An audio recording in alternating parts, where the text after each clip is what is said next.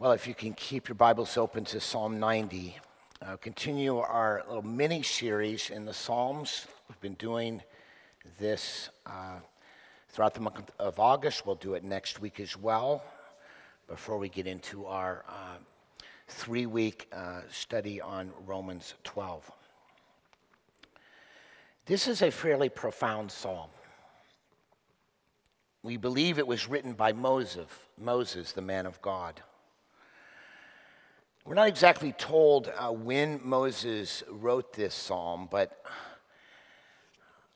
a number of commentators, and I would agree, seem to suggest that this psalm was probably written toward the end of Moses' life. And you got to think about this as you read the psalm. Moses grew up in the courts of Pharaoh. He was privileged.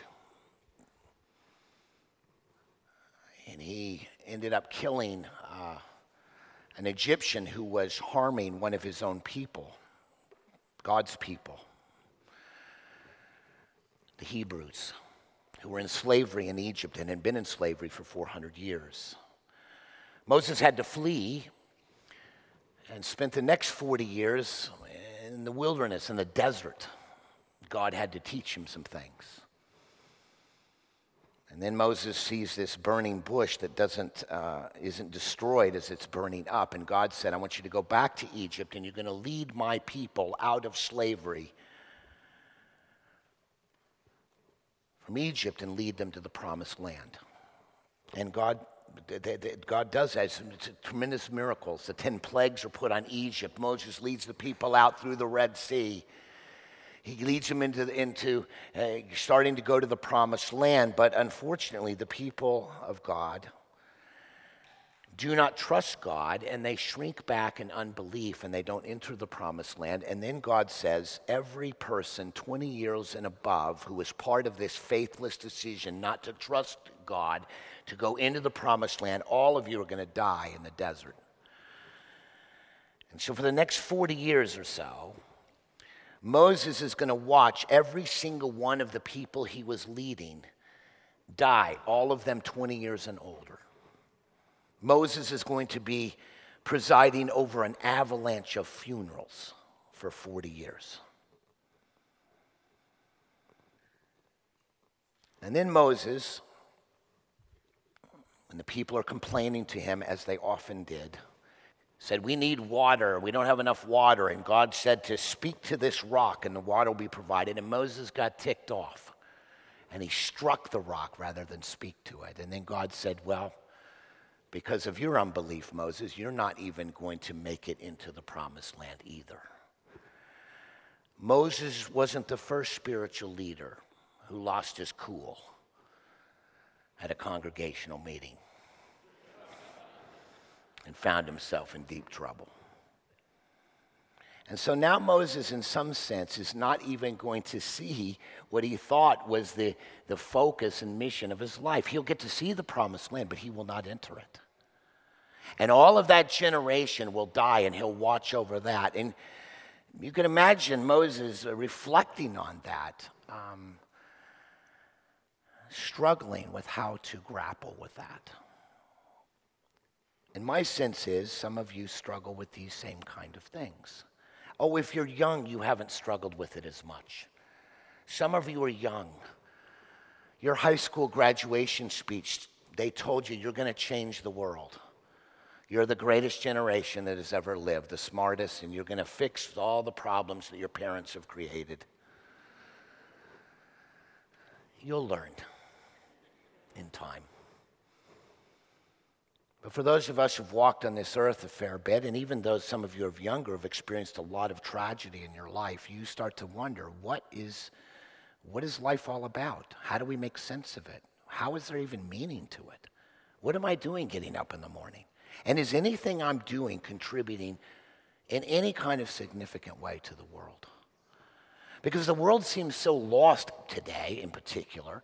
It feels like any good thing you do is like building a sandcastle at Island Beach State Park.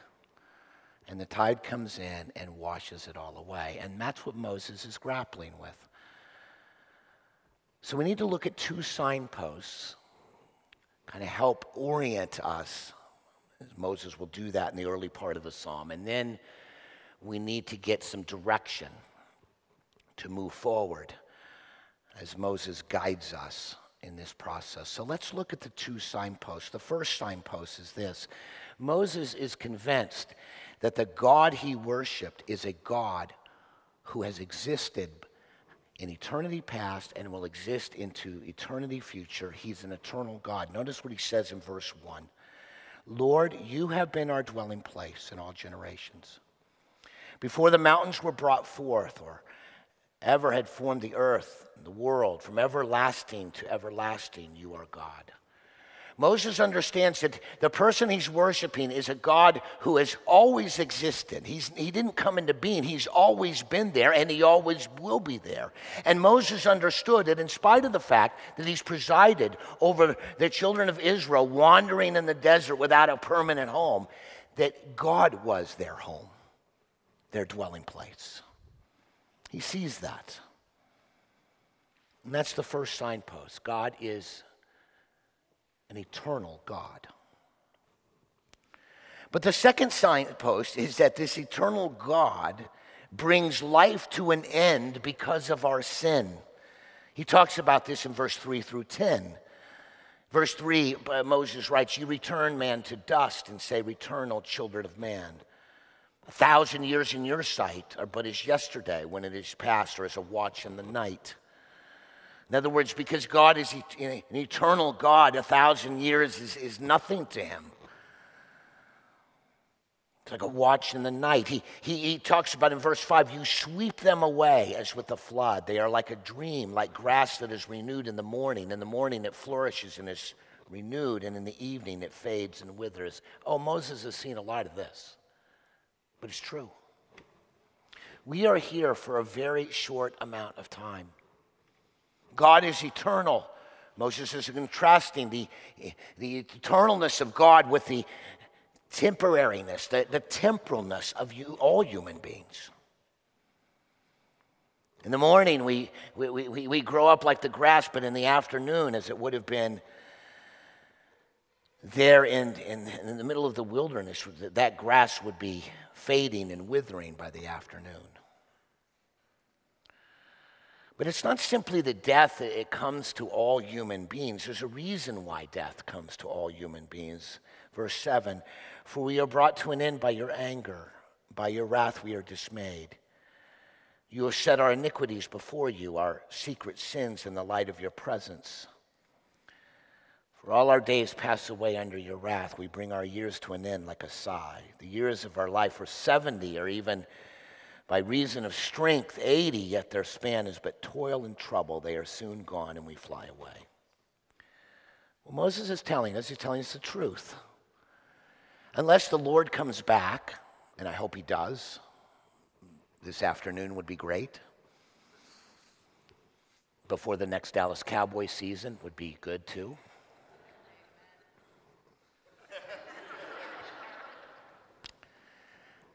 We'll be having a church discipline session after the service.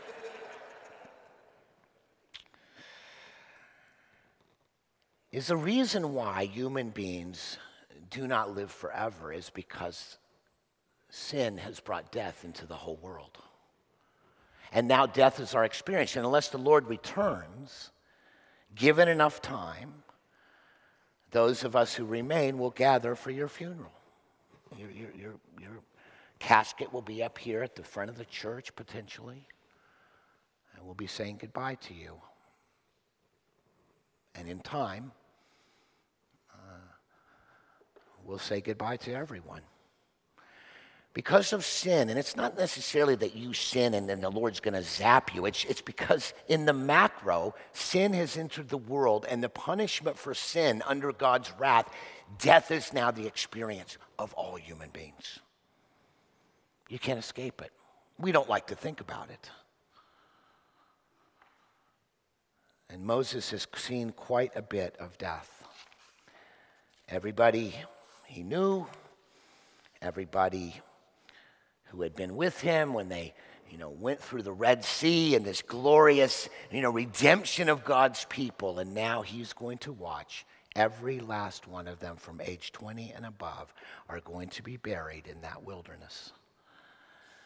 All because sin, in the macro, has made death the experience of every single human being, including you. And these are the signposts, I think, that Moses is grappling with. He sees the eternal nature of God, but he sees the temporal and transitory nature, the fragileness of all human beings. And he's grappling with that. Thankfully, Moses gives us some direction. He tells us in verse 12, "So teach us to number our days, that we may get a heart of wisdom." In other words, if we think about the eternalness of God, and we think about the fragility of human life and our own death that is sure to come because sin has brought the wrath of God on all of us to some degree. Death is the consequence of rebellion against God. He teaches us to number our days. Now, some of you might think, well, maybe we should literally number our days. Well, I did this, and of course it mentions 70, is kind of the length of time you've got, 80 if you're really strong. I've got about 3,550 days left. I look back and I saw that I preached this sermon at Westerly Road many, many years ago.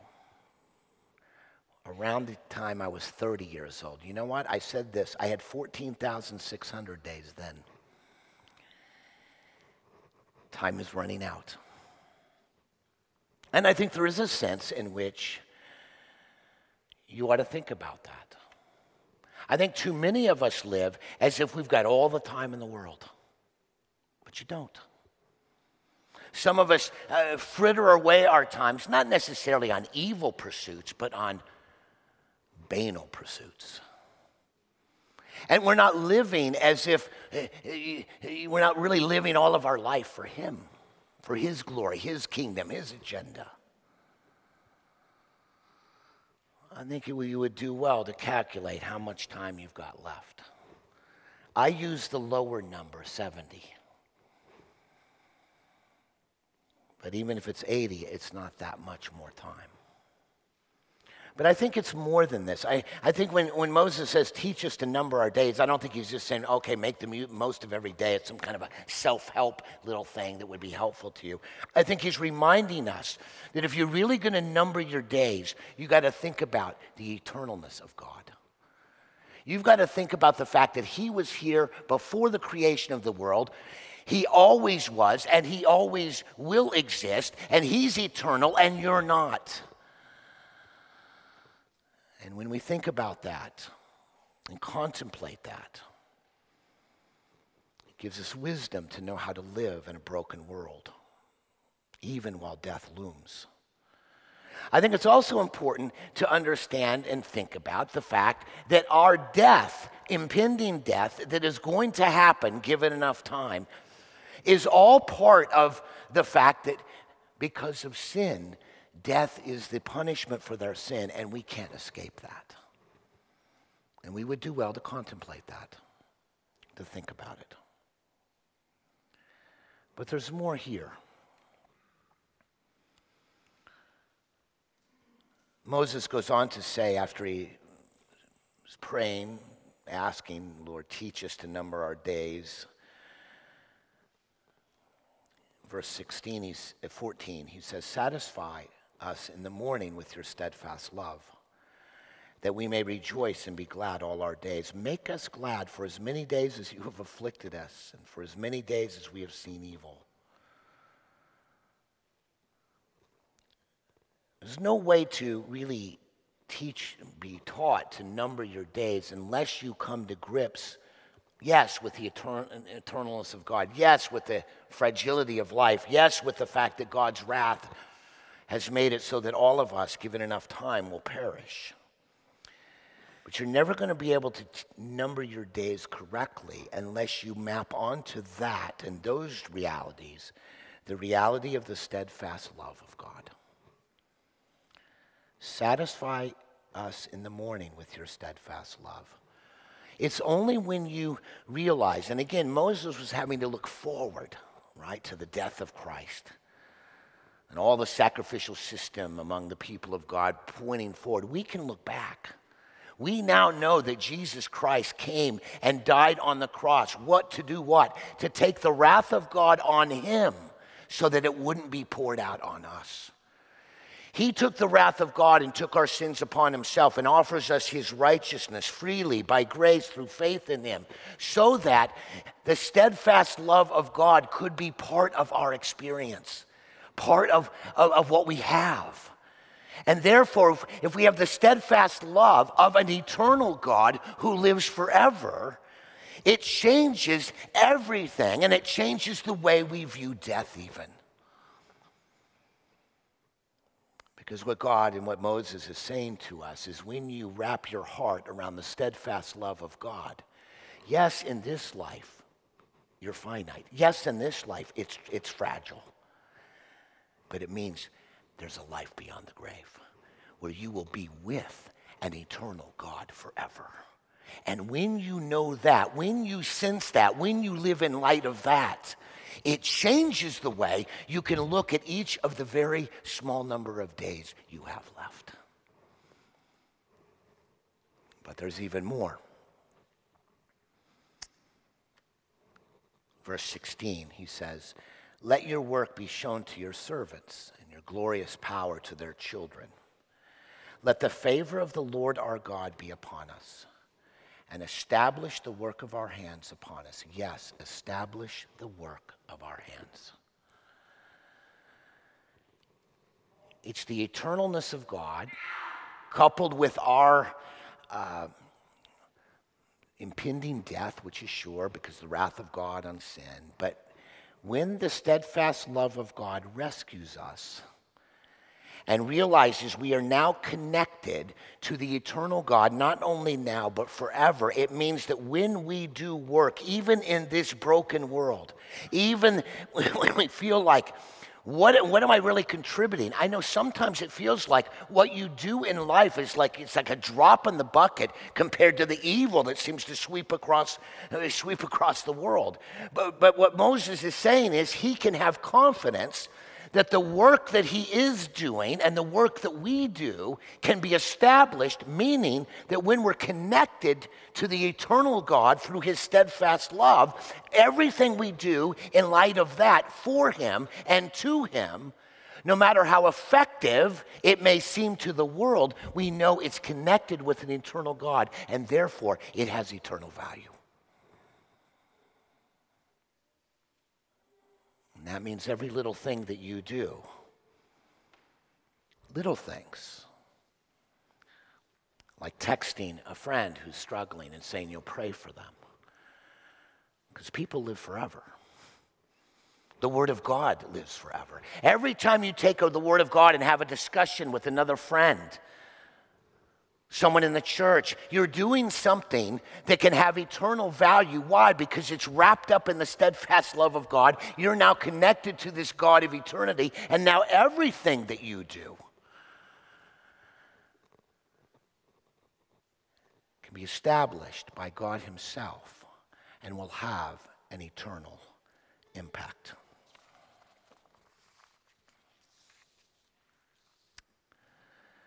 It's a great quote.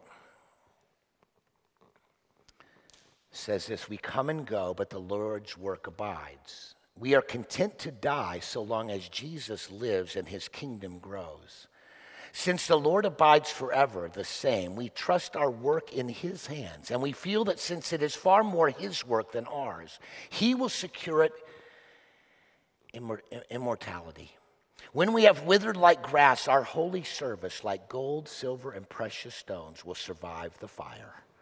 Oh, to do something in this life that will have value in eternity." And when you grab a hold of the eternalness of God, you see the wrath of God that's going to means your death is going to happen, but you've grabbed on to the steadfast love of God, and you've oriented more of your life around him and his agenda and his plans, everything that you do will be established by that God of eternity so that you will make an eternal impact. And it doesn't matter how you feel about it. It doesn't matter if the rest of the world sees it or not. One day it will become very clear that the work you did for this God of steadfast love, this God of eternity, your work will go on and have an eternal impact. And if you can grab a hold of that, you can get out of bed in the morning, even in a turbulent world, even under trial and difficulties that you may face, and be faithful to the calling that God has given you, whatever that is. So I want to pray for us briefly, and then I want the music team's going to come and share a song that reinforces the fact that your labor done to a God of steadfast love, a God of eternity, labor done for him, empowered by him, for him, is a labor that will not be in vain. Let's pray together. Lord, I pray for each of us, Lord. We are all tempted not to number our days correctly. We live as if we have unlimited time. We lose touch with the God of eternity. We tend to focus on this life and its temporality. We're obsessed by what happens here in this finite world. It's easy for us to lose touch with your steadfast love that has been poured out on us, that assures us that our life will go on after death, and also assures us that everything that we do in light of that steadfast love is work that will make an eternal impact, because you are the God of steadfast love and the God of eternity, and you will make that happen. Help us to live in light of that. In Jesus' name, amen.